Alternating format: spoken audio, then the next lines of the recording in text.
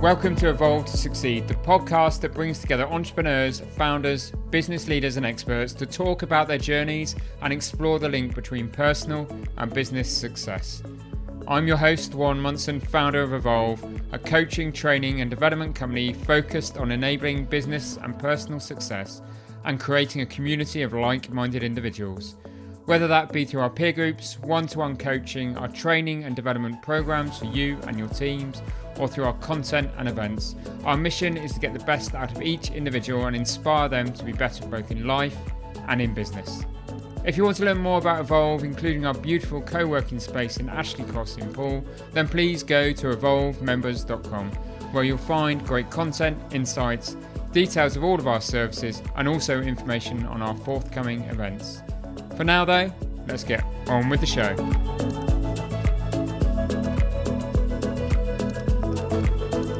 Welcome to this week's episode. Today I'm talking to Ben Morton, a former British Army captain who served 2 tours in Iraq and is now a leadership mentor and performance coach. Following his time in the army, Ben entered the corporate world and soon realised that a lot of leadership training he witnessed was heavily focused on using tools and models in what he terms a leadership by numbers approach. Perturbed by this lack of authenticity and individuality, Ben left the corporate world to transfer the leadership principles he learned in the army into business leadership and team building. Amongst other topics in this episode, Ben and I discussed those parallels between military and business leadership, the differences between checking in and checking up on your team members, the true meaning of resilience, and the ongoing journey towards self-awareness and the impact it has on those around us. It's one of the best discussions around leadership and core values I've had in a while, and therefore I hope you enjoy the conversation as much as I did.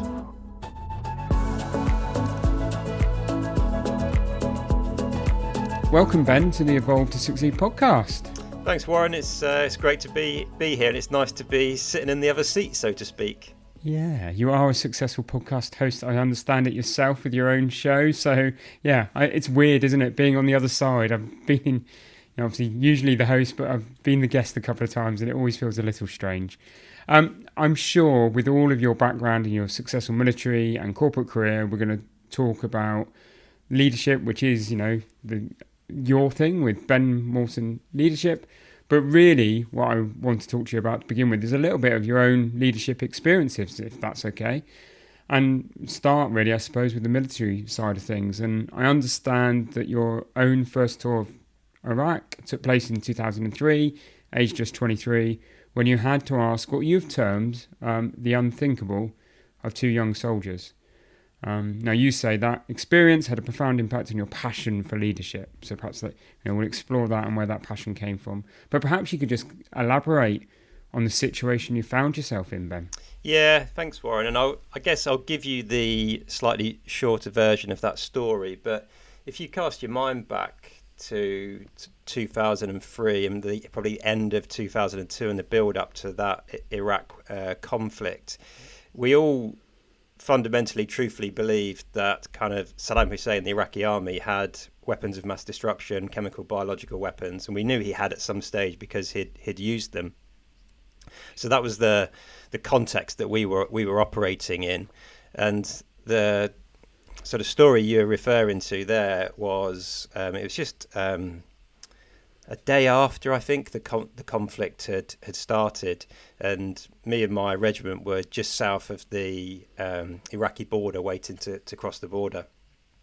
And a missile had landed to the north of our position. Smoke was spewing out of it, and all of the alarms and detectors that we had that would signify a chemical or biological attack had been activated. So we thought we'd been experienced to a chemical or biological attack, and we'd masked up, we'd taken cover underneath vehicles. And then a period of time had passed, and then from our regimental sort of command post, a friend, colleague of mine, basically called me over and said, "Okay, Ben, we think it's all clear. I need you to take 2 soldiers and go and complete the 2-man sniff test."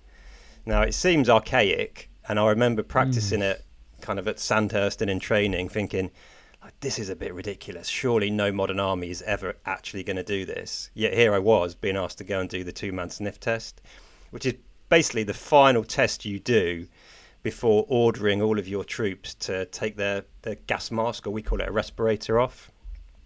And the premise is basically that you would ultimately, I still get goosebumps talking about this, you would ultimately sacrifice 2 soldiers to save a regiment. Right. So I had to choose 2 soldiers, ask them to sort of crawl out from under the truck where we'd taken cover, walk with me a couple of 100 meters towards sort of the blast site and upwind. They stand facing each other. I'm standing between them. I basically asked them to take a massive breath of air, still with their mask on, to almost completely fill their lungs. And then they pop 2 fingers under each side of the seal of their mask and just pull it away from their face ever so slightly. And they take a tiny final sniff of air. The mask goes back on. And then they stand watching each other, as I do, for signs of nerve agent poisoning or a biological weapon. Oh, God. So that was what I, in that moment, had to ask, and it was ask really rather than order, two soldiers to do. Wow. And that's a baptism of fire, isn't it? And I suppose the military's quite, I mean, yeah, how do you go through that process, and 2 brave young soldiers step forward as you ask them? I mean, that's amazing. But at that point, you're a young leader, aren't you? This is your first tour. You've had all your training at Sandhurst. I mean, how does that training at Sandhurst, because it's always renowned and talked about, isn't it, that leadership training, military training from Sandhurst stand you up for life. Was there a moment at all where you thought you're ill prepared for what you were doing? That's a really good question. I don't know if there was a moment when I felt I was ill prepared, but I was always very conscious that leaving Sandhurst isn't the end of the journey. Like, it's terribly cliche, but it's just the end of the beginning, right? You leave Sandhurst with your basic leadership training really to be an officer. And that's the wonderful thing about the military structure, that whilst kind of I suddenly was this platoon commander leading 30 soldiers, I never thought it was all on me, because I had a sergeant who technically was my second in command. I very much saw him as an equal and tapped into all of his experience. Then I had 3 corporals who were all very experienced as well. So I don't think I was ill prepared, but I was very acutely aware that kind of there was still a lot to learn. And what is so good about that Sandhurst training? How did it change you as an individual? It's a funny one. So I can only speak for myself, right? And I think this is probably reflective of other people's experiences. I almost wish you could go back and do it again, because going back and doing it again, you'd appreciate just how valuable it was. Kind of when you're there, sometimes you can forget to enjoy bits because it's just head down. You're trying to get through and pass the course. But it is pretty relentless. And I often think about, like, what can you take from the military and apply to the business world? Where can you draw parallels?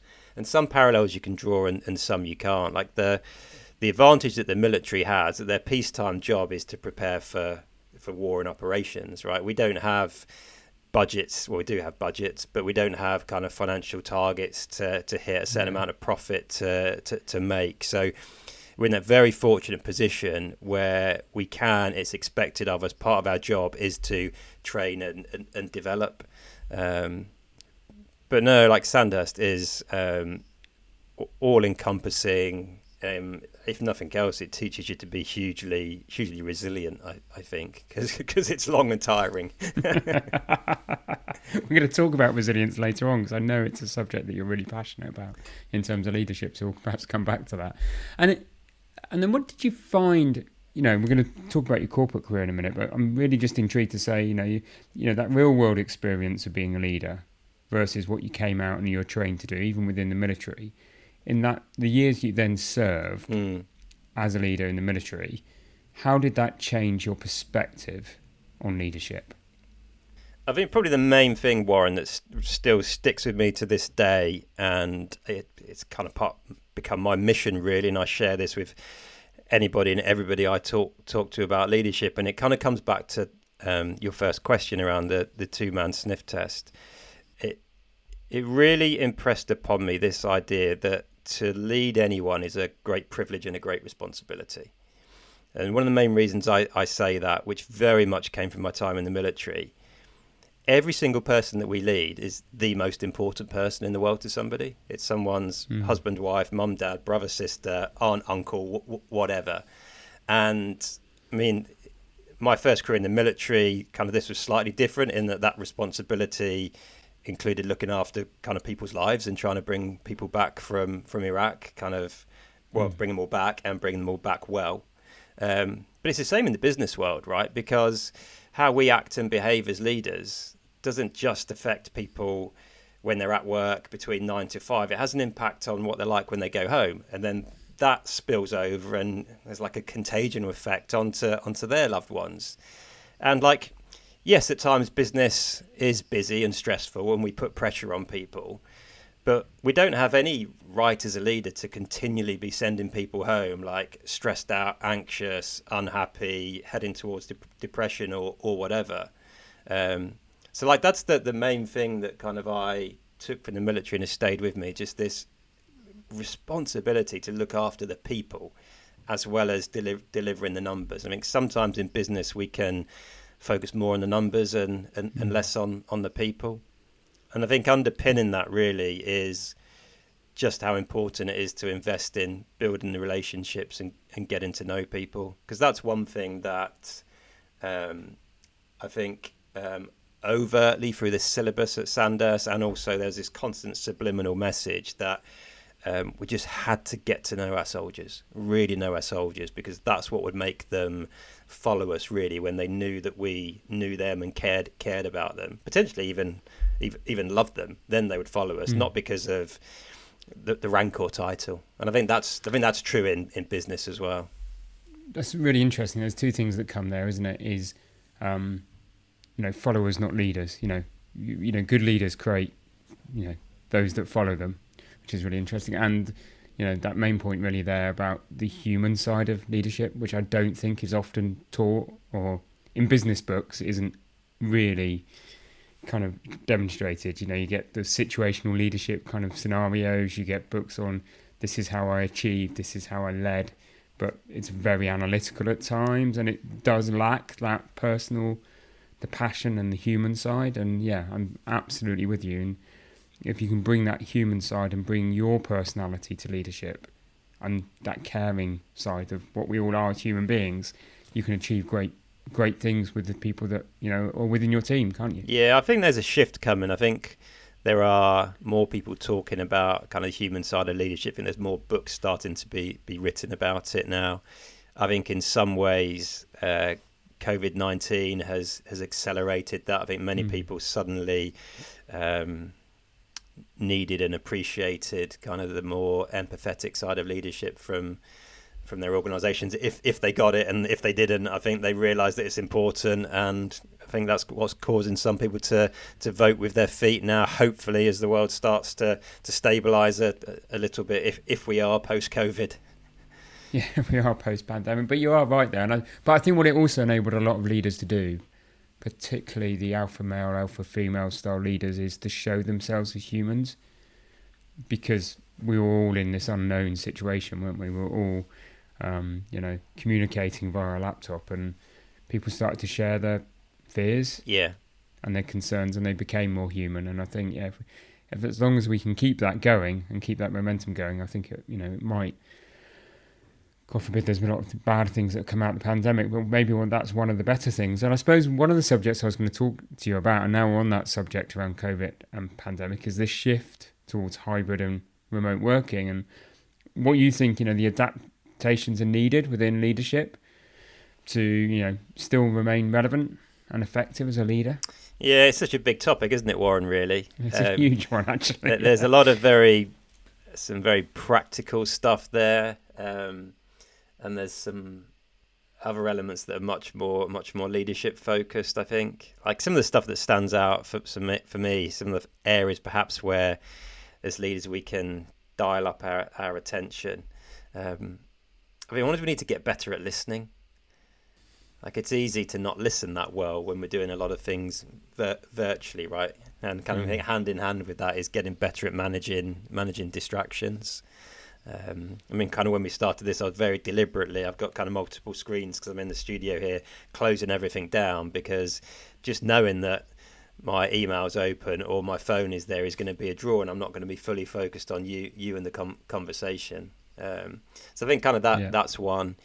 I think there's a real difference it's a subtle difference around making those that we lead, or helping those that we lead to understand that we're checking in with them rather than checking up. And that can be around the subtleties of language. Yeah. Like, I think sort of checking up is, hey Warren, can you give me an update on where you are with that report? Versus checking in is, hey Warren, kind of if you need any help on that report, kind of I'm here. Don't forget to drop me a line or shout if you need anything. I think that's quite key, especially when we're sort of working from home and we're not seeing each other as much. Definitely, yeah. Really interesting tip there. Yeah, absolutely. And so post-military, you went into sort of corporate life. I suppose the first question on that: how did you find that transition from being, a military leader to working within, the corporates such as TUI and Tesco and others? It was a very soft landing for me, if I'm honest. I would love to sit here and say, oh God, it was really hard. I really struggled. It was tough. But it really wasn't. Like, I had a relatively short military career. So I served 5 years after Sandhurst, through my wife, who was my girlfriend and then fiance at the time. Like, I'd always had a circle of friends outside of the military, so it wasn't that hard in that respect. And then sort of the first company that I joined, there was a lot of sort of, well, not a lot, there's a handful of ex-military people working there, and as well as that, sort of my job was to recruit and train sort of outdoor instructors, expedition leaders who were similar sort of characters to the military. So it was a very, very soft landing. Brilliant. That's good to hear, because you obviously sometimes hear those examples where that's not the case. So, yeah, great to hear. And I suppose in that kind of corporate world, maybe just referring back to your military world as well, is, what are some of the better examples of leadership that you've witnessed, Ben? Yeah, I was reflecting on this recently, and I did an episode of my own podcast. Someone asked me kind of some of the best leaders you've seen. Like, one that springs to mind was my first boss post army, and I think what Nigel did very well was he was incredibly driven. He had a clear vision, he had high standards, and he kind of pushed people. But at the same time, again, he was very human, and he would come out of his office, he would and could engage with anybody. And the HR profession might not like what I'm about to say, but kind of I'm part of the HR profession and kind of a chartered member of the CIPD, but Nigel was quite good at being able to sort of navigate some of the HR process. And what I mean by that is, like, a lot of the time, a lot of HR process, particularly around performance management or redundancy, can be quite unhuman. And I totally understand why a lot of that process is there. It's to protect both people, but it can be a really inhumane process to go through. But Nigel becomes clinical. Yeah, it does. And you almost like have this unwritten code where you both want to say something, but you both know you can't, and you're setting up a meeting and you know what it's about, but you can't tell people exactly what it's about.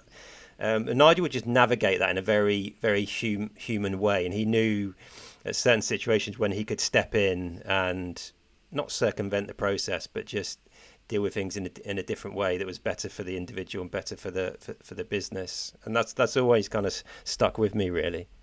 It's interesting, isn't it? Because I always think about, and I'll ask you one of some of your worst, or the worst, or some worst examples that you've seen, but that kind of being human, being able to build rapport with the team that, works with you is really important, isn't it? I refer back to my corporate days, and we had an individual that used to lead the office I was in at the time, and it was just painful because that skill, unfortunately, wasn't there. So it became the opposite. At 2:00 every day, he'd get back from lunch, 2:15, he'd just walk the floor, and he was clear he was uncomfortable doing it. Yeah. But somebody had told him that's what you need to do to be a leader, and you just thought, and I think there's this thing there, isn't there, about being genuine. As a leader, you need to be true to yourself. For sure. And he was great in other ways, absolutely, but you can't just do what everybody expects you to do. You've got to find your own way through. Would you agree with that? Yeah, 100% agree with that. Yeah, absolutely.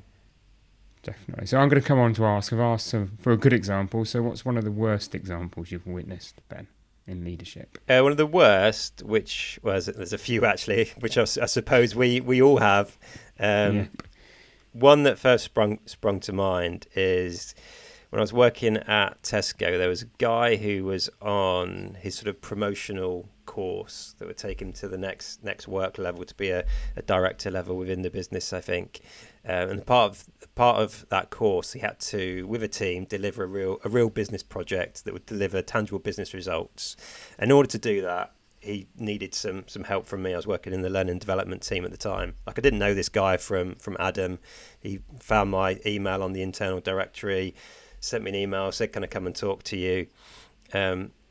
And at the time, Tesco had an influencing model called taking people with you. It was like based around a baseball pitch pyramid, and there was a series of steps. The more cynical people started to call dragging people behind you. But anyway, this guy had agreed to come and see me at my desk. He walked up to me. He saw a picture of my daughter on my desk, who was like 6 months old at the time, and said, "Oh, is that your daughter? How old is she?" And before I'd even fully answered the question, he'd moved on to the next question, which was the next step in this model. So he was very much doing leadership by tools and models. He was taking me through a process, and yeah, it felt Wow. It felt like manipulation, actually. And that was a big driver for me. Right. That was the start of my journey to leave and do what I do now.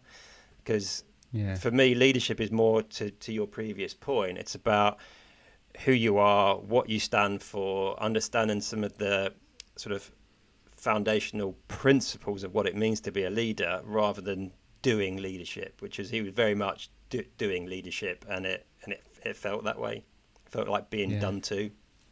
Yeah, well, and again, we've both got those examples, haven't we? It's it's ungenuine. It doesn't feel right, and I think you've got to find your style. And but I suppose there is some great books out there on leadership, isn't there? I mean, there must be some that have influenced you and some of your thoughts and some of the ways in which you approach the clients that you work with. So have you got any, for our listeners, any good examples of some books out there that you think are relevant on leadership, Ben? There's loads, Warren. I'm like a massive reader. I just consume books. Probably a few that stand out. Actually, it's the only book I've read cover to cover multiple times. It's an old one now, but it's Clive Woodward's, the England rugby coach, his first book, Winning. Because I've always loved the comparison between the military and business, sport and business. So that's just a fantastic book. So that's up there in the top of the list. The one that I talk about all the time is The Leadership Challenge by Jim Kouzes and Barry Posner. It's absolutely incredible. And then it's not directly a leadership book, but Viktor Frankl's book, Man's Search for Meaning, is pretty. It's not an easy read, but it's pretty. It's an exceptional book. Fantastic. Probably quite profound by the name of the cover. And of course, there's your own book, Ben. Writing that kind of had an impact, yeah. So I said we'd come back to the subject, but let's come back to that subject of resilience, because that's kind of a core topic I've seen, crop up time and time again within some of your content and within the podcast. So first off, how would you define resilience? Let me start, I guess, by saying what I think resilience isn't. So I don't think resilience is about just cracking on, just getting your head down. Like, it's just about grit and keeping going. Rather, I think resilience is more about looking after ourselves so that we can keep going. And looking after ourselves might also include resting when you need to rest, understanding when you need a break to recharge. So it very much is about looking after ourselves so we can crack on. And sort of I have a bit of a mantra which goes, the times when I think I don't have time to exercise are the times I need to exercise the most. Because for me, exercise is a big part of resilience, mental and physical. So when I feel the pressure building, I'm stressed, there's loads going on, it's easy to let that go and think, just another hour at my desk instead of going to the gym. But I just fundamentally deep down know that that's the wrong answer. But it doesn't mean it's easy. It's not always still easy to prioritise going to the gym, going for a run, riding my bike or whatever. And how do you think people can enhance their resilience then? Or do you think there's an innate ability in all of us that we have this ability to cope at a capacity? But I mean, from your previous answer, I think you would say you can enhance it. So how do you think people can enhance their resilience? That's a really good question. We could spend the rest of the podcast talking about that, I guess, couldn't we? Let me answer it this way. That about 18 months ago, I did a mental health first aider course through Mental Health First Aid England, and in their workbook, they've got this really nice model what they call the stress container. So imagine like a container or a water butt where kind of stress flows into the top. There's a tap at the bottom, and if the tap is open and working, that represents our coping strategies. So it lets stress flow out. Sometimes helpful coping strategies, if we do them too much, can become unhelpful. So a glass of red each night might be a helpful coping strategy. If that turns into a bottle a night, it probably tips into being unhelpful. And then if that tap is closed, if we don't have any coping strategies, then our container will start to overflow, and that sort of leads to emotional snapping or potentially some sort of mental health condition or disorder. The reason I thought to describe that right now is each of us has got a slightly different size container. One of the most unhelpful things I heard in the height of the COVID pandemic was, we're all in the same boat, aren't we? Like, we fundamentally weren't. Like, if you was a single parent in a small inner city flat living on the 45th floor, that's very different to someone who is financially kind of well off, living in a big house, kind of maybe kids at private school and not having to worry about homeschooling. Like, we weren't in the same boat at all. Some people were in very nice super yachts. Others were clinging onto driftwood. Right. So we've all got a different size container, and part of what dictates the size of our stress container and maybe how resilient we are, how we respond to stress and pressure, is sort of some of our childhood experiences. So if we had particularly traumatic experiences as a child, that might mean we're more susceptible to stress in the future.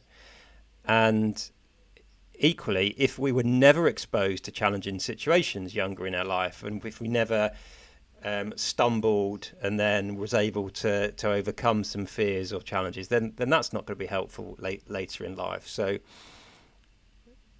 from that, we can think, well, as a parent, it's important to put, certainly my approach, it's important to expose my daughter to some challenging, slightly stressful situations in a controlled environment so she learns to overcome those.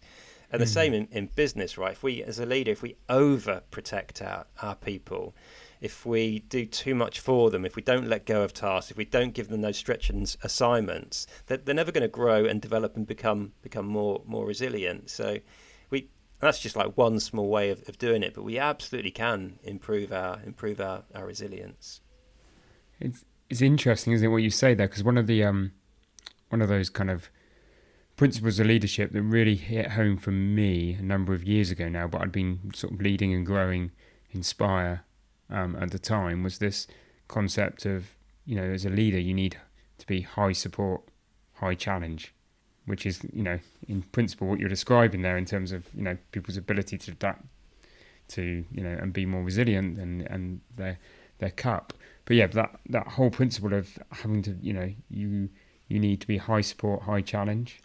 And I think for so many years I was high support, low challenge. Yeah. And just when that mind shift clicked, you think, okay. And part of being high challenge is delegating more and letting go a little bit. And, and I think, leadership for me is about that piece around self-awareness and growth and having a growth mindset. Yeah. So that you're changing, you're developing, your people can see that that's happening, and you're not just going through the motions. But I mean, where's your feeling around self-awareness, and how self-aware do you think you need to be as a leader? Oh, these are such good questions, Warren. Like, we're going to have you back as another guest to go into some of these subjects in more detail, Ben. I think self-awareness is,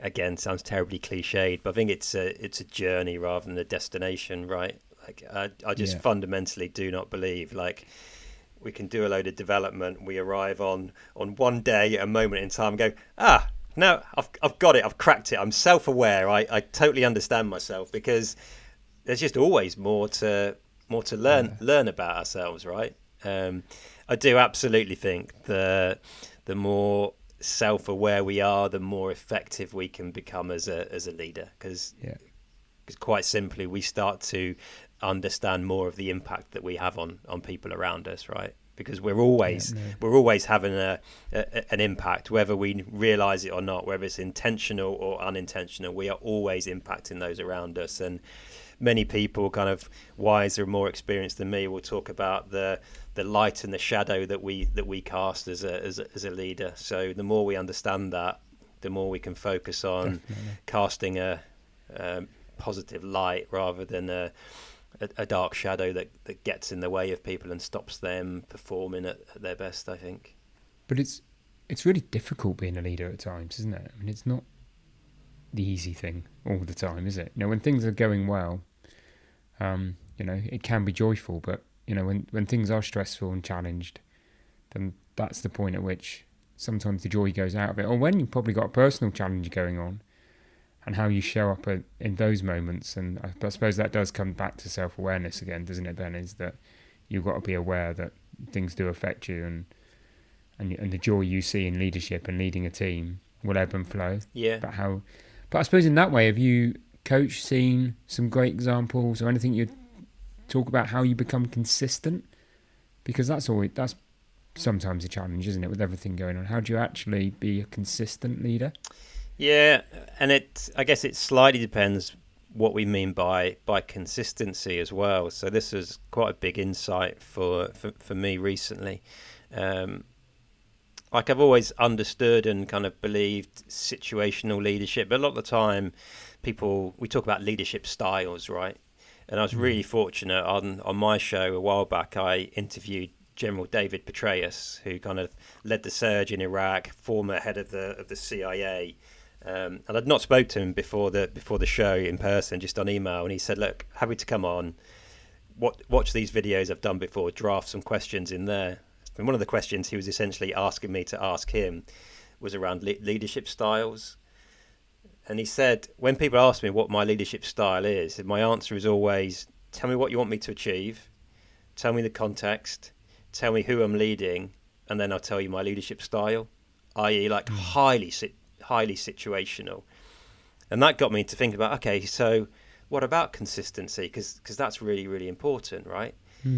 But where I think consistency comes from is going back to, I guess, guiding principles of leadership, and as an individual being really clear on what are my core values, like what are the things that are most important for me in life, what do I truly stand for. And again, I know it's become quite popular over the last 10 years, mostly thanks to Simon Sinek, but actually I do think it's important. Like, what's my purpose? What drives me? Why do I get out of bed in the morning? And if we're clear on those things for ourselves, it starts to make us consistent. Because in those moments when we're operating in the grey, where we've got big, difficult decisions to make, where arguably there is no right or wrong, what do we do? Well, we can fall back on our values and use them to help us make those decisions. And if we do that, then we'll be consistent. And even if we're making calls that those in our team might not like or might make their lives difficult, at least they understand our thinking process and rationale behind it. So that's how we can start to become much more consistent, I think.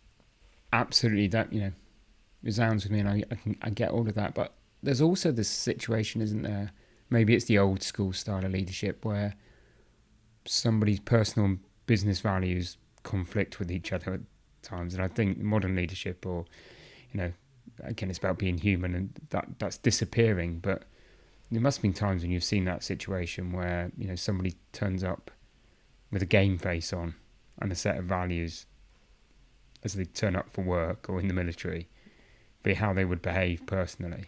And how would you coach somebody to, you know, if somebody's listening and thinking, well, that's possibly me and possibly stopping my consistency, how would you coach somebody through that? Yeah, well, let me ask you a question. Do you have kids, Warren? I do, yeah, 2 girls. How old are your girls, if you don't mind saying on? 13 and 17. Cool. So I'm assuming family is probably kind of quite important to you, maybe as a value. Absolutely. Cool. Of course, yeah, definitely. Did your two girls stop being important to you at 9 o'clock this morning when you joined this call with me? No, of course not. One of them's off to their first kind of festival up in Kendal this weekend, and I'm like petrified of leaving. So no, yeah, actually, it's in the forefront of my mind, Ben. Yeah, and that's my point with this. And I get asked this question probably in every leadership program where I talk about values and get people to start developing their values. Someone will go, "I've got a question, Ben. Before we go to the breakout, are we talking about work or home here?" And my answer tends to be along the lines of what I just shared with you. Like, yeah. It's both, right? Other people might have a different view. I don't believe we have two completely different sets of values. Like one stuff at home that's important and other stuff at work. I think we've got a mix of values. I often talk about sort of how our values change over life, and sometimes I think we have like a primary set of values of maybe 5 or 6 things that are really important to us, and there might be another 4 that are our secondary values that are less important. And the best way I can describe this is, if you'd asked me 11 years ago what my core values are, as much as I love my mum and dad dearly, I wouldn't have said family was one of my core values back then. If you asked me today or 10 years ago, I've got a 10-year-old daughter, I would absolutely have said family is important. So I don't think for me family suddenly appeared in my values list. It just massively moved up the priority order. So I think we've got this one set. They don't stop being important when we transition from work to home or home to work, and stuff is always going to be impacting on us. If we've got kids and family is really important, and it's sports day at school, or our son and daughter is in a play, like, we're going to want to leave work early to go and do that. So if people understand at work family's important, again, they start to understand our actions. So yeah, values are so important. I don't think they're separate. And I think when we try to overly regulate our values and kind of hide part of us at work, actually that just doesn't work from a neuroscience perspective. Because if we're trying to regulate our emotions and be somebody we're not, that's using up a huge amount of cognitive brain power, which means we've got less brain power to actually do the job we're paid to do at work. So we're better to be fully authentic, step into who we truly are, and lead in our own way, rather than trying to be somebody or something that we're not. Brilliant. Great answer. Going to end with some quick fire questions. Let's start. Where should we go first? Okay, let's go with, what hard thing in life are you not doing enough of right now? Oh, wow. What hard thing am I not doing enough of?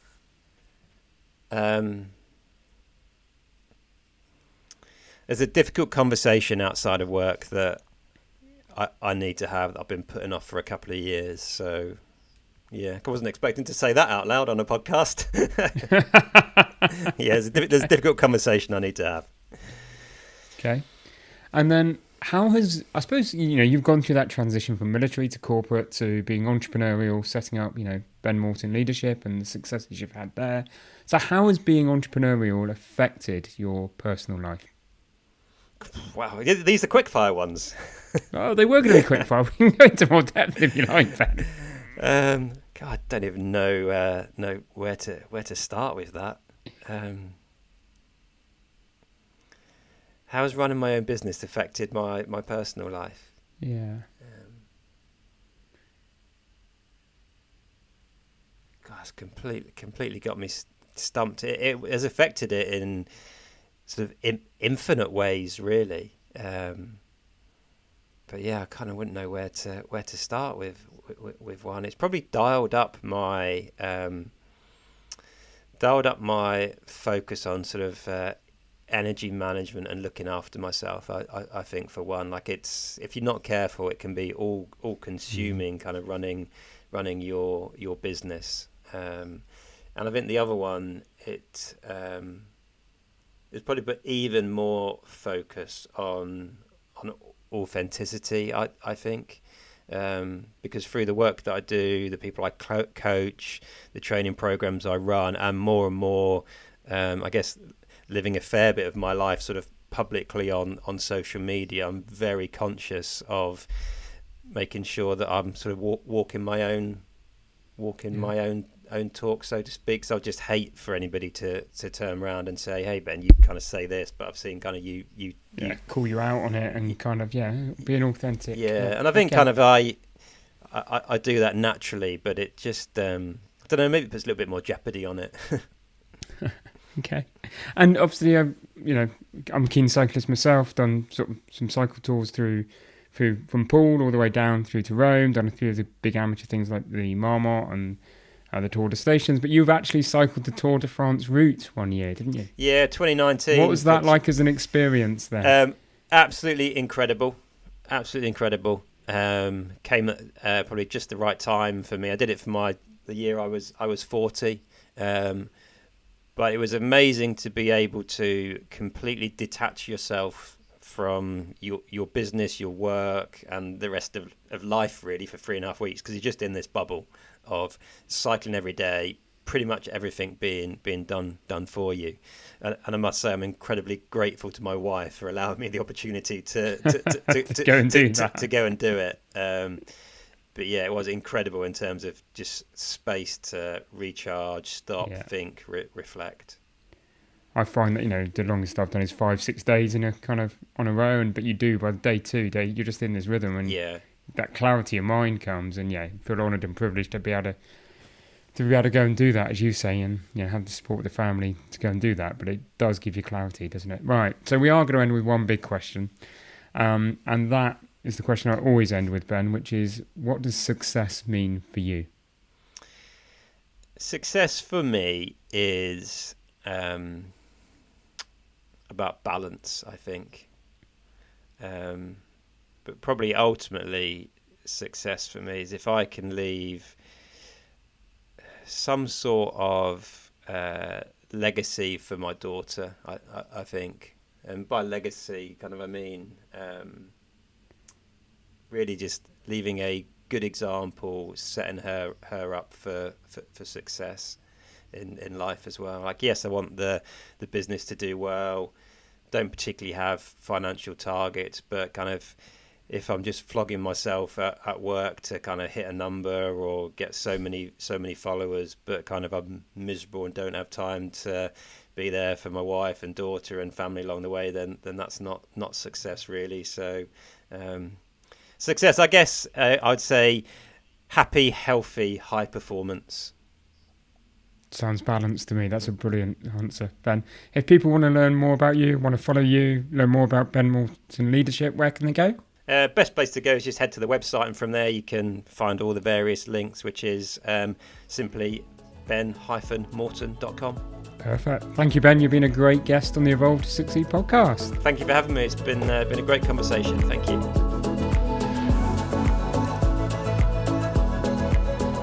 Thank you for listening to the Evolve to Succeed podcast. My hope with every episode is that you've learned something new or heard something that challenged your way of thinking and further motivated you on your path towards becoming a more knowledgeable, informed and inspired individual and business leader. If you enjoyed this episode, then please help us by rating, reviewing and subscribing. We really value your feedback and would love to have you along for future episodes. And please don't forget to learn more about Evolve by going to evolvemembers.com. Thank you for listening. See you next week.